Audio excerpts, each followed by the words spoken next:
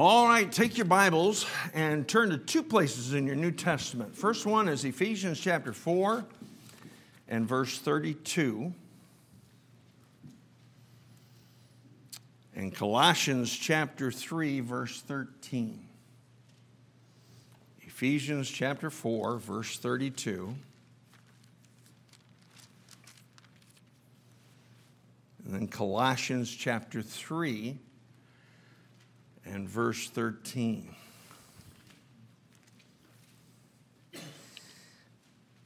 Really, every time I read or glance over at Ephesians 4:32, that was, I think every family has got a verse that is probably quoted more in their home than any other verse. I don't know. I know that's true in our home, and I've heard it true in other people's.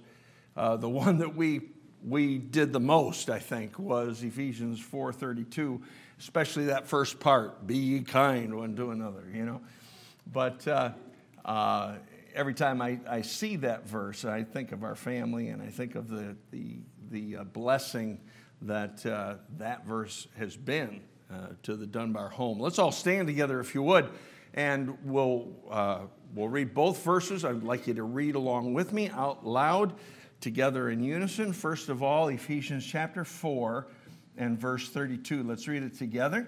And be ye kind one to another, tender-hearted, forgiving one another, even as God, for Christ's sake, hath forgiven you. Now go with me to Colossians chapter 3. And look down at verse 13. Let's read that one also together out loud in unison. Colossians chapter 3 and verse 13. Let's read together. Forbearing one another and forgiving one another, if any man have a quarrel against any, even as Christ forgave you, so also do ye. Let's bow our heads for prayer. Father, it's good to know that we are forgiven. It's good to know that our sins are underneath the blood of Christ. If we have trusted you and you alone as our personal Savior, we have forgiveness of sins. It's not something we're going to get in the future.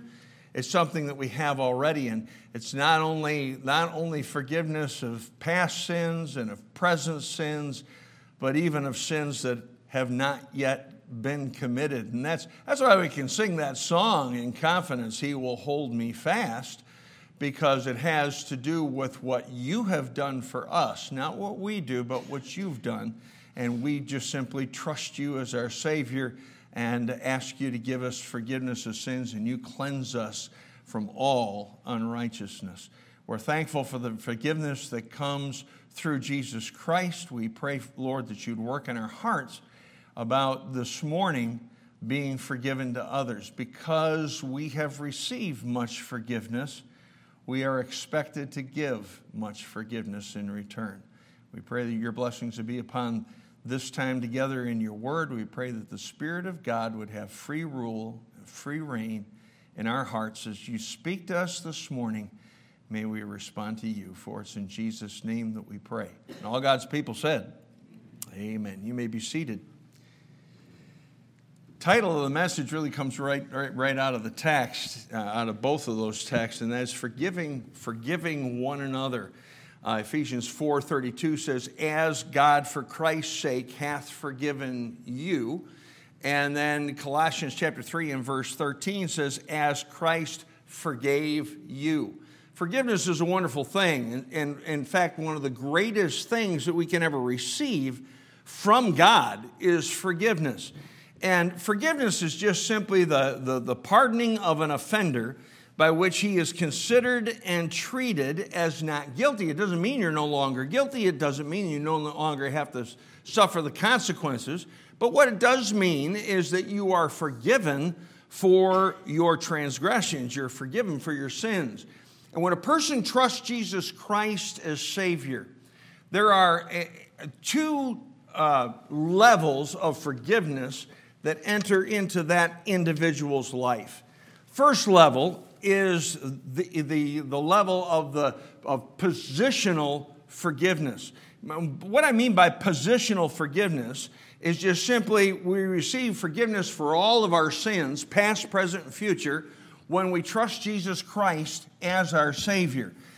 When we ask Him to be our Savior, we believe on Him, we believe on His death, His burial, and His resurrection. We have a repentant attitude about our sins, and we trust Him as Savior. The Bible says He gives us forgiveness of all sins. So the moment you get saved, you're forgiven of all your sins. There are some that have taken that and said, well, because that's true, you don't ever have to confess sin to God from that day forward. You just go about your life, just living your life in a haphazard way, even if you want to, because your sins are all forgiven. Now, that is not what the Bible teaches. The Bible teaches there's two levels of forgiveness. The first level is the positional level, and that's what you enter into the moment you trust Jesus Christ as your personal Savior. The second one is now made available to you on a daily basis, and this is practical forgiveness. And this is forgiveness of our sins on a day-by-day basis.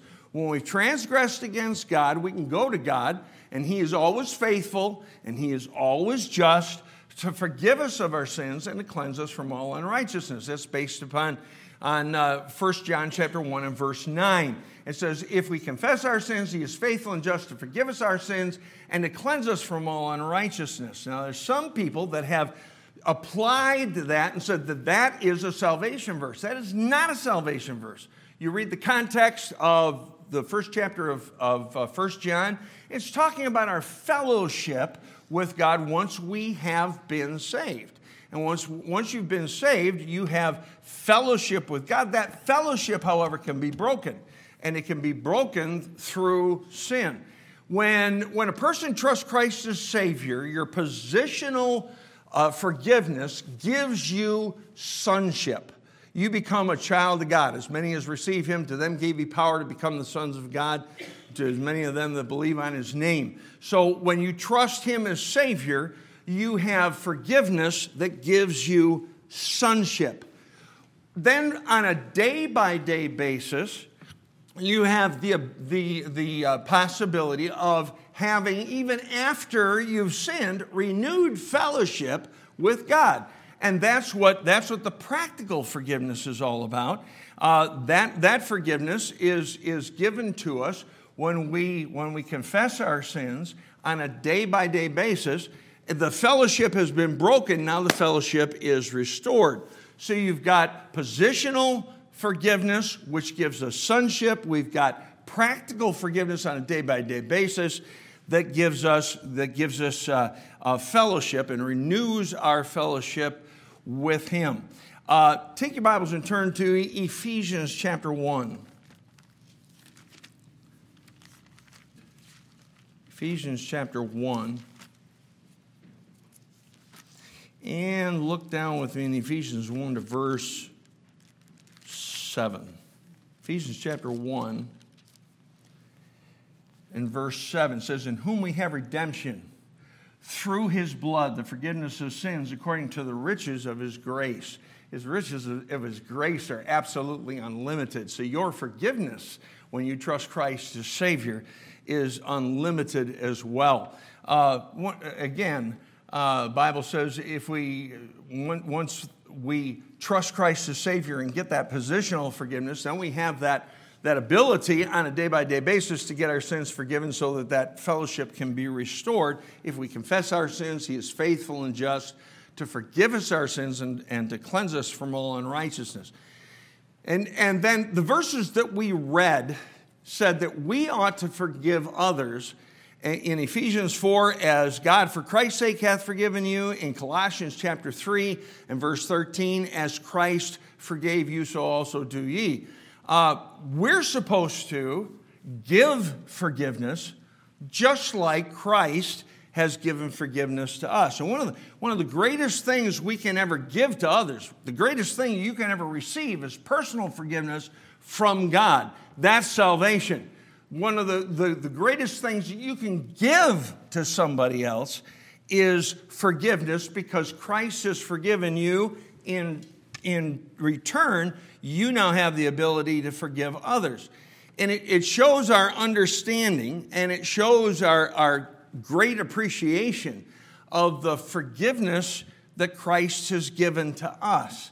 I'll be quite frank with you. There is no one that has ever transgressed against me, that has ever sinned against me, that has ever done an offense against me, that has been even close to as great of an offense as I have been in my lifetime to God.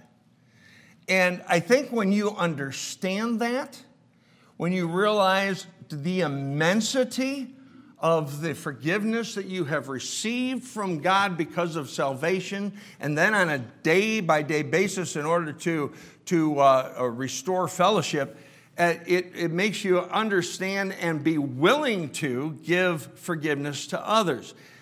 Giving forgiveness to others is an avenue that God uses to allow His love for others to flow through us. And one of the ways we show that is by forgiveness. I've been told, I read this in several different places. In East Africa, there's a small blue flower that grows on the ground. They call it the forgiveness flower. In fact, on the internet, they claim that there are several different flowers that are called forgiveness flowers.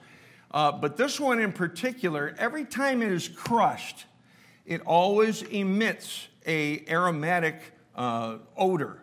It's always makes a very pleasant odor in the air. And that's a picture of someone getting crushed by an offense and yet being forgiving in their spirit. It sure is different, isn't it, than what we have around here? How many of you know what a stink bug is? Let me see your hands. Okay, you know what a stink bug is? How many of you ever made a mistake and taken one of those bugs and you wanted to kill it so bad because they're ugly? Did you ever really look at one of those stink bugs? Those things are ugly. They really are. How many of you ever taken one of those and crushed it? Did you ever do that? No, not us. We're not stupid like you, preacher. We don't do that kind of thing. Well, I've done it, okay? And I'll admit it. I've crushed, I put them, I thought, well, you know what? I'll put it in a Kleenex. And that way I won't smell it. No, it goes through the Kleenex, okay? It's terrible. You know, I got to thinking as I was getting this message ready, I wonder what we're like. Are we more like the flower that when it gets crushed gives a sweet aroma? Or are we more like the stink bug that every time it gets crushed, it just stinks to high heaven? You know, if we really have an understanding and a comprehension and appreciation for this forgiveness that we've received in Christ, we should be more like the flower. One of the most damaging things that there is in the Christian life is an unforgiving spirit. I've seen it. I've had it. I've allowed bitterness to get in there, and that's what happens. If you don't forgive, eventually you'll become bitter. You'll become disillusioned. You'll become negative. You'll become very critical.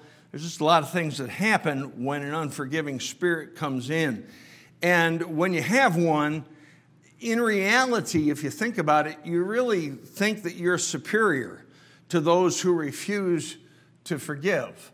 Those that you refuse to forgive. If you refuse to forgive someone, the truth of the matter is you're actually even worse than they are. People that are not willing to forgive and have an unforgiving spirit are super sensitive. They can be easily offended. Unforgiveness causes antisocial behavior. It causes people to withdraw from people. It gives people a desire to be a spectator rather than a participator. And you can become very lonely. You can become very critical. And a person can become very nervous when they don't have a forgiving spirit. I've seen this, and it shows up in Scripture. A person with an unforgiving spirit can be very aggressive and can be given to anger. You look in Scripture, and there was a fellow by the name of Asahel. It was during a battle. Asahel was bound and determined to go after a fellow by the name of Abner, and so he chased after Abner, and the intent was to kill him. And Abner several times said, "Look, you don't want to do this. Look, would you please turn away? I don't want to have to hurt you. I can hurt you. I will hurt you. I don't want to hurt you." And he ended up taking the end of his spear. And back in Bible times, they not only had a head on the spear, but they oftentimes had a point at the end of the spear so that when they were traveling, they could take that spear when they stopped and they could put it into the ground and it would stand upright. So he probably had a pointed spear on both ends. One end was wood and the other end was a metal point. But he took that end of the spear and he thrust it into Asahel. He killed him. It killed him. And Asahel's brother was Joab. Joab was a vindictive kind of fella. He, one of the things that Joab is not known for is this forgiving, sweet spirit. Okay? You cross Joab, you're done. You're through. And so what did he do? Well, he ended up deceiving Abner and taking him in private, just killing him in cold blood. That's what happens. That's the kind of attitude that we develop, an aggressive attitude, an angry attitude, when we don't have a forgiving spirit. And it can cause you to lose your sense of humor. It breeds impatience. It just does not make you a pleasant person. One of the things that God wants us to do, and it's obvious through Scripture, particularly in the New Testament, you see it over and over again, that God just basically says this. He says, "Listen, I have forgiven you. So then no matter what other people do to you, because you've received forgiveness from me, take that forgiveness, turn it around, and pass it on to others." But in order to do that, you've got to have a forgiving spirit. What can we do on a day-by-day basis in order to develop a spirit of forgiveness? Because it's obvious God wants us to have it. He tells us, as Christ has forgiven you, so should you also forgive others.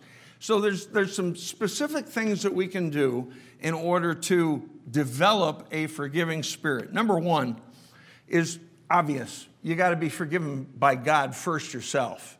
You need to know for sure that your sins are forgiven. Be absolutely confident of that. When I got forgiven of all my sins, it was February 20th, 1969. It was 1 o'clock in the morning. I was 17 years old. All of my sins went under the blood of Jesus Christ that day. I got absolute, total, complete forgiveness of all my past sins, all my present sins, and all my future sins. The reason why I can be so confident that I'm going to heaven has absolutely nothing to do with me and my life. It has everything to do with Christ's forgiveness of my sins. And because he has forgiven me all my sins, I can be confident of heaven. You can't be forgiven even until you first realize that you're in need of it. And you need to come to God and say, "Listen, I'm a sinner. I deserve to die and go to hell for all eternity. I deserve eternal punishment because I've sinned against an eternal, holy God. And Lord, because of that, I'm coming to you, throwing myself at your mercy. I deserve hell for all eternity. I'm throwing myself at your mercy and asking you to forgive me of all my sin based upon the death, the burial, and the resurrection of Jesus Christ." When a person does that, And God gives them eternal life. And at the moment that he gives them eternal life, he forgives them of all their sins. So the first thing you have to do in order to cultivate a forgiving spirit is to be forgiven yourself. Secondly, realize how great a sinner you are. Honestly, most of us, I think a whole lot more of ourselves than we really ought to think. The truth of the matter is we're not really as great as we think we are. I love the descriptions that the Apostle Paul gives in his epistles of himself. He called himself the least of the apostles. Man, as I'm looking at Scripture, I think he was one of the greatest apostles, but he saw himself as the least of the apostles. He said that Christ Jesus came into the world to save sinners, of whom I am chief. He wasn't referring to just the time before salvation, when he persecuted the church of God and was the cause of people's deaths and imprisonment. He's talking about his whole life. He said, of whom I am chief, right now, at the present day. Now, do you think that the Apostle Paul was the chief of all sinners? Probably not. I know I don't think so. But he did. That's how he viewed his sin. He viewed his sin as being so awful and so horrible that he was the chief of sinners. And great sin requires great forgiveness. The more you realize how great a sinner you are, the more you appreciate the forgiveness that you get. Take your Bibles and turn with me to Matthew chapter 18. Matthew chapter 18. This is a story that Jesus gave, beginning in verse 21, and he's giving it to Peter. And he's giving it to Peter in order to describe the importance of forgiveness. And in verse 21 it says, then came Peter to him and said, Lord, how oft shall my brother sin against me, and I forgive him? Till 7 times. Jesus saith unto him, I say not unto thee until 7 times, but until 70 times 7. Now that's 490. That doesn't mean that you keep track, okay? That doesn't mean you keep a little tally card with a person's name on it. Every time that they have sinned against you, you just go ahead and put a mark there.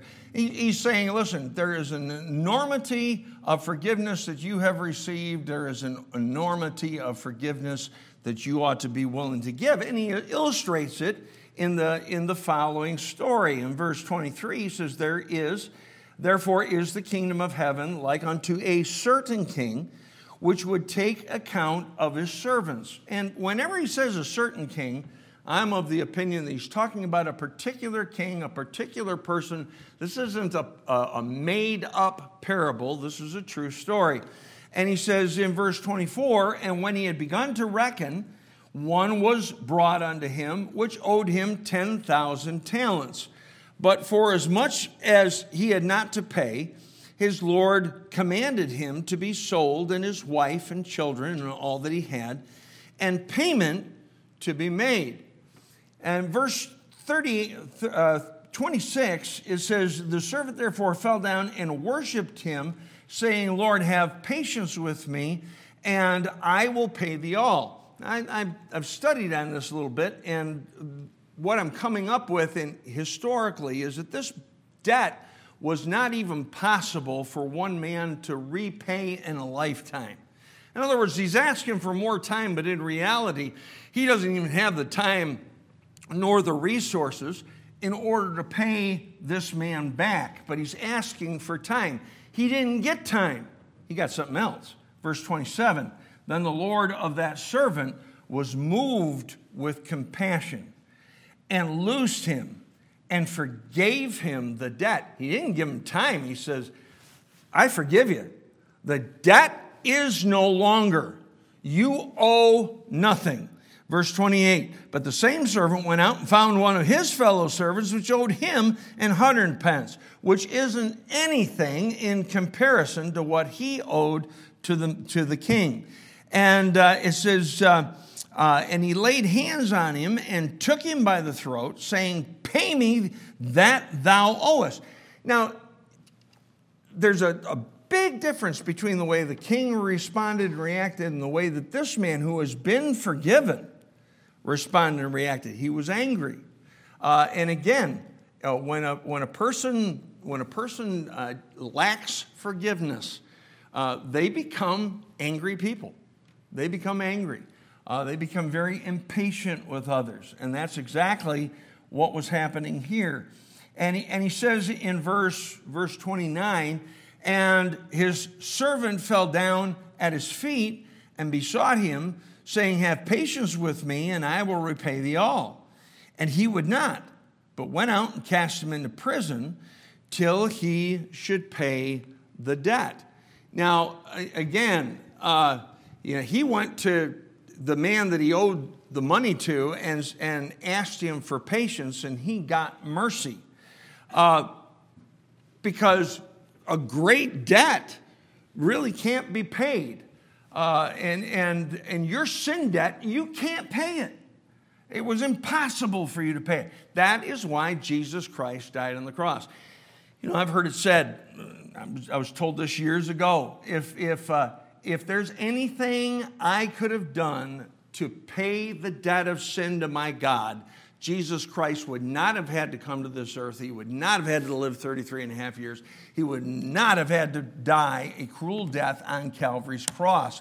But because I couldn't pay it at all, he had to pay it all. When he said it is finished, what he meant is the payment's made. Full payment. That means all of your sin is taken care of, and it was taken care of on the cross. Man, that's exciting, amen? That's a good thing to know. And it's what that is that's mercy. Because I couldn't pay it in the first place. And by the way, understand that anybody who has anything to salvation says, that they'll say, well, you trust Christ as Savior, but then you better be careful after you're saved because you could lose it. Listen, you can't lose what you didn't pay for in the first place. You didn't pay for it, Christ did. And he paid not some of it, not most of it, he paid all of it. All of it. And it was a huge debt that you could not pay. So one of the things we need to realize is just realize how great of a sinner we are. One of the things that I pick up a lot in a lot of the songs in our songbook is the greatness of our sin against God. My sin, oh, the bliss of this glorious thought, my sin not in part but the whole, was nailed to the cross, and I bear it no more. Praise the Lord, oh my soul. What's the songwriter saying? I couldn't pay it. It was too great a debt. And we sing song after song after song like that just talks about the fact that the forgiveness was great. The forgiveness was great because the sin was great. And great sin demands great forgiveness. The third thing that we need to do is to spend time cultivating our relationship with God through the Word of God and through prayer on a day-by-day basis. A forgiving person is a person who has a close personal relationship with God. The clearer we see who God is, and this is one of the things that as you get older in Christ, you really begin to see that one of the things you need to understand more and more and more is who our God is. And the more you understand who He is, the more you see how much patience He's had, not just with mankind. I was reading here just recently about the flood and how that God flooded out the earth, and after He did, He said he wouldn't flood out the earth anymore. And he put a rainbow in the sky so that it was a reminder of the covenant that he made with mankind, that he would not flood out the earth again. That's a God of great patience. That's a God of great mercy. And it's good that he's that way with all mankind. But let me tell you something. He's that way with you personally. He's that way with me personally. And I'm a recipient every day of great, abundant mercy and great, abundant patience. And the more you understand that that's the God whom you're dealing with, and he's doing that with and for you personally, then it's a whole lot easier to say, well, if God's been patient with me, I guess I can be patient with so-and-so.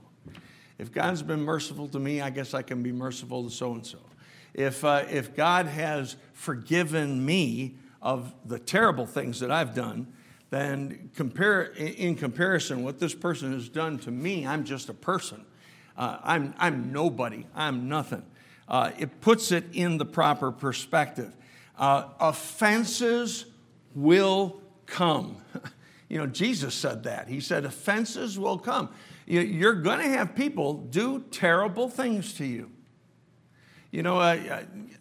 I've had conversations with folks about, I don't understand how so-and-so could do such and such. And, I look at some of those situations and I scratch my head and say, no, I don't understand it either.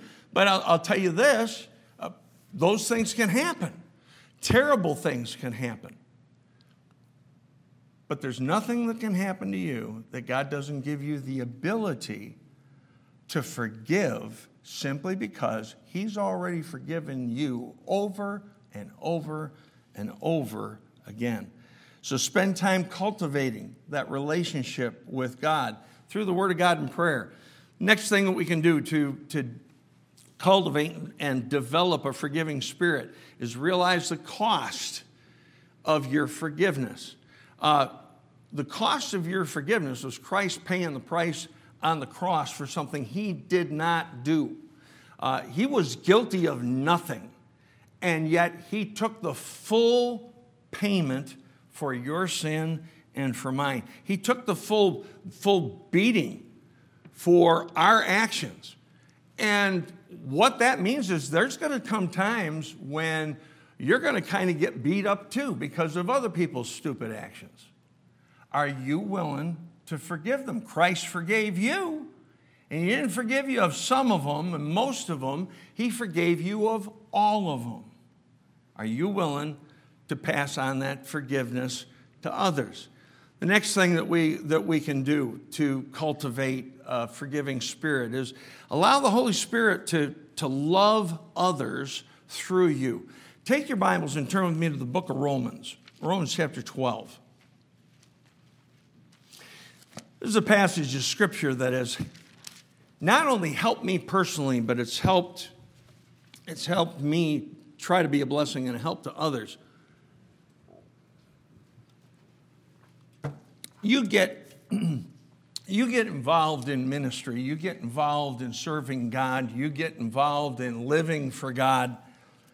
And you're going to get burnt. I was asking an older Christian one time. This is years ago. I said, what's the greatest lesson you've learned in the Christian life? Well, brother, I've learned you have never been burnt until you've been burnt by a brother. Well, that's somebody who doesn't have a very forgiving spirit. That was a person, and I didn't realize that. I didn't ask it to try to trip him up or anything like that. I didn't expect that kind of an answer. But that's someone who has allowed bitterness to creep in and has forgotten, really, about how much God has forgiven them. One of the things we're supposed to do is allow the Holy Spirit to love others through us. And we can do that according to Romans chapter 12, verses 17 through 21. And understand this, that prior to this, there's chapter after chapter after chapter in the beginning of Romans about the doctrine of salvation, and which is also the doctrine of forgiveness. And now when he gets on the other side of it, from chapter 12 on, he talks about practical ways to live that doctrine that you believe. One of the practical ways you can do that is 17 through 21. It says, recompense to no man evil for evil. Provide things honest in the sight of all men. In other words, when someone does something evil to you, don't lash out. Don't get back at them. It's not your place. Verse 18, if it be possible, as much as lieth in you, live peaceably with all men. Verse 19, dearly beloved, avenge not yourselves, but rather give place unto wrath. Who can show wrath? Only God. The Bible says the wrath of man worketh not the righteousness of God. Wrath has no place in your life. Wrath has no place in mine. I give that wrath to God. If God wants to show it, he can. If he wants to withhold it, he can do that too. For it is written, vengeance is mine. It's not yours. It's not your job to straighten somebody out. You ever been frustrated because someone just won't listen? Well, you can tell them what you need to tell them, and you can do what you need to do, but after you're done with all of that, it's out of your hands. And God says, vengeance is mine. He says, I will repay, saith the Lord. Therefore, if thine enemy hunger, feed him. God doesn't say, well, if your enemy gives you problems, just walk away. He doesn't say that at all. He says, if your enemy has offended you, has trespassed against you, if someone has done something, you need to be aggressive, but it's not in the way that we would think. The aggressiveness is found in verse 20. Therefore, if thine enemy hunger, feed him. If he thirst, give him drink. In other words, look for a need that he's got and fill the need. Not with the idea of getting anything in return, but just being a blessing. For in so doing, thou shalt heap coals of fire on his head. You're getting out of the way so God can get in and do the work that only he can do in that person's heart. And you can't do that if you don't have a forgiving spirit. Now, I don't believe this, and I've read a lot of things, particularly over this last week. I've read several articles that have implied that you ought to just go around dispensing forgiveness to everybody, whether they ask for it or not. I don't find that in Scripture. But I do find this. You better already have a forgiving heart before they ask you, or you'll not be able to deliver. And just like God, and this really helped me understand, in the Gospels, Peter's asking Christ about forgiveness. And one of the things that the Lord Jesus tells him, he says, if he repent, forgive him. He's talking about having a conversation back and forth. He says, if he repent, forgive him. Well, what's the obvious response if he doesn't repent? Well, you don't forgive him. But you better forgive him in the first level, like Christ, and boy, this is what helped me tremendously. It says, as Christ hath forgiven you. How did Christ forgive me? On two levels. First one was sonship, and he just blanket gave me forgiveness. Past, present, future, even sins I haven't committed yet. Second level is dispensing it for fellowship's sake. If the repentance isn't there, the forgiveness is not to be dispensed, but it better be resident in your heart. Because if it's not there, you don't have it to give. And you've got to already have a forgiving heart toward that person. And then verse 21 of chapter 12 has tremendously helped me over and over again. Be not overcome of evil, but overcome evil with good. If the only way to overcome evil is by doing good, it's not by having an attitude. It's not by revenge. It's not by bitterness. It's certainly not by any kind of unforgiveness. Overcome evil with good. That's the only way you're going to do it. You say, yeah, but I've seen people that have done good in order to overcome evil and have gotten smashed. So what? So have I. I've seen that too on the cross. Lord Jesus Christ was mocked, ridiculed, forsaken. He died for our sins, and he did absolutely nothing wrong. Well, I'll tell you what, he overcame evil with good because he paid the price for all of my sin, and my sin's forgiven because he overcame evil with good.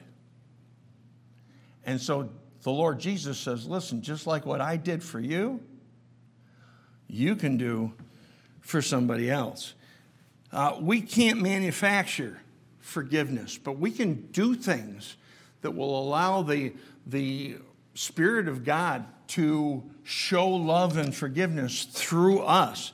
And as we yield and surrender to God, God gives us a forgiving spirit.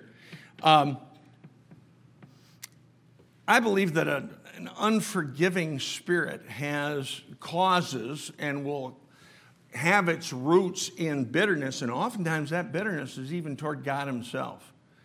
In other words, because something adverse happened to you through a particular individual, and you are struggling with forgiving that individual, you're really upset with God because he allowed it to happen. And the truth of the matter is that what you have done against God is far greater than anything that anybody could ever do against you. And so God says, listen, I have forgiven you, and now I expect you, just like that man in Matthew chapter 18, who has been forgiven. When someone comes and asks for help in that area, you ought to be willing to forgive them in a heartbeat. Why? Because you've been greatly forgiven yourself. Allow the Holy Spirit of God to work through your life. And then last of all, understand how costly an unforgiving heart is. An unforgiving heart will cost you much. Pardon is cheaper than resentment and bitterness. I've seen what resentment and bitterness does. I've seen what it started to do a few times in my life, and I didn't like it. I've watched other people. I watched Christian people, saved people, who have resentment in their hearts towards somebody, something, some church. You know, I was burned. Well, no kidding. You can't be saved for very long and not get burned if you're doing something for God. It's just going to happen. It hurts you the most. In Matthew 18 and verse 34, the end of that fella that refused to forgive the man that owed him so little, he was delivered to the tormentors. Man, I've seen that. I've watched it.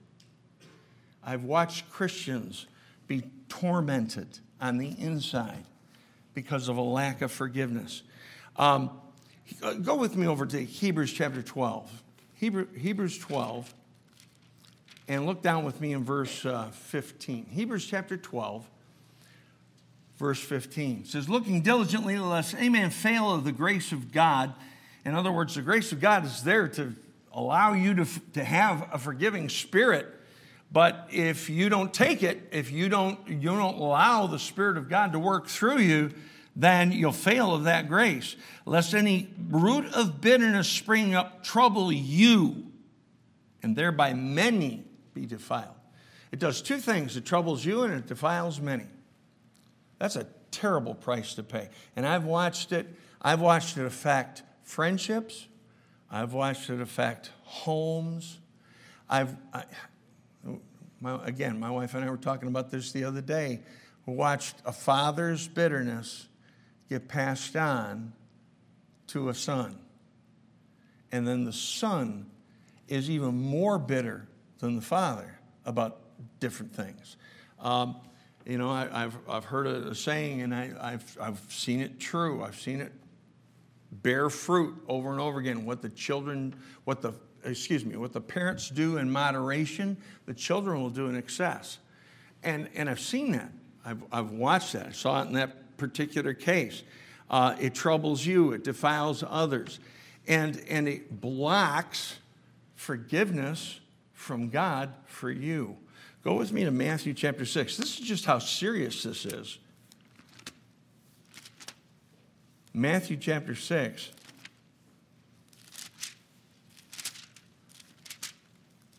God basically says, if you don't forgive like you ought to, and you come to me for forgiveness, I'll withhold it.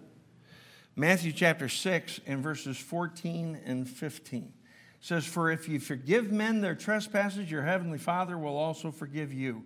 But if you forgive not men their trespasses, neither will your Father forgive your trespasses." As a saved individual, you want that fellowship restored every time you sin against your God. But if you refuse to forgive others, there's a block there for you receiving forgiveness from Him.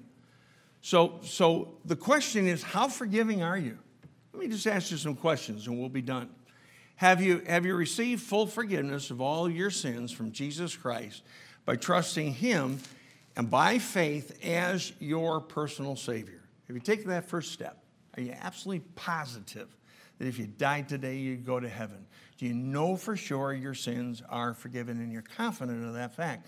If you're not, we're going to give an invitation here in just a minute. And I would encourage you, if you're here, to come forward, take my hand and say, "Pastor, I'd like to get that thing settled. It's been bothering me for a long time. Maybe it's just been bothering you just today. I don't know." But you don't have that absolute assurance. Don't leave this service without being absolutely positive that your sins are forgiven and that you're heading for heaven. Secondly, do you realize the huge amount of forgiveness that God has dispensed to you? Are you cognizant of it? Have you thought about how great your debt was to God that He paid for you? Thirdly, is there anyone whom you've not forgiven?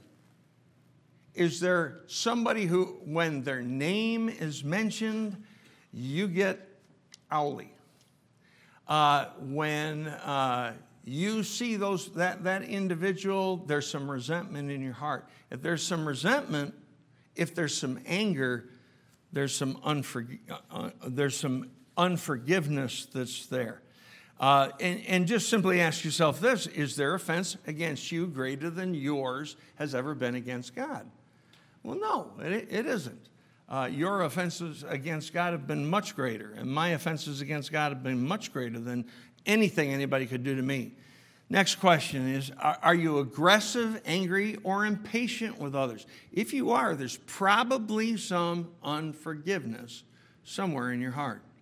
Are you easily offended? Are you preparing for offenses by daily cultivating a relationship with your God through the Word of God and prayer? One of the first questions I ask anyone who comes to me for counsel, and some of you have done that, you know that this to be true. One of the first questions I'll ask you is, okay, you got a problem, you got a conflict with somebody, maybe there's some bitterness, who knows what it is, but it's a complicated situation. Are you spending time every day in prayer and reading your Bible? In other words, are you cultivating a relationship with your God? That's absolutely essential. And then last of all, have you done specific acts of good toward those who have offended you or done you evil? What kind of a forgiving spirit are you cultivating? Let's bow our heads for prayer. Father, we ask your blessings upon the things that we've heard this morning. Lord, forgiveness is an important issue. It was important to us for our eternal salvation. And if there's anyone here this morning that is unsure of their standing before you, is unsure of that forgiveness that can come freely through Jesus Christ. I pray that during this invitation, that person would step out, would come down, take my hand, say, I got to get that thing settled. We'll have someone take the Word of God and show them how they can get it settled and get it settled for all eternity. Lord, there may be someone here that has received that forgiveness but is struggling with dispensing it to one person, maybe several people. Lord, I pray that they would latch on to some things that they've heard this morning and take the steps that are necessary to get that thing resolved. Lord, that whole principle of overcoming evil with good, what a blessing that has been to me. And that certainly helps, because you've told us that where our treasure is, there will our heart be also. And when we overcome evil with good, some of our treasure goes with that individual, and we start having a forgiving spirit, we start having a loving spirit.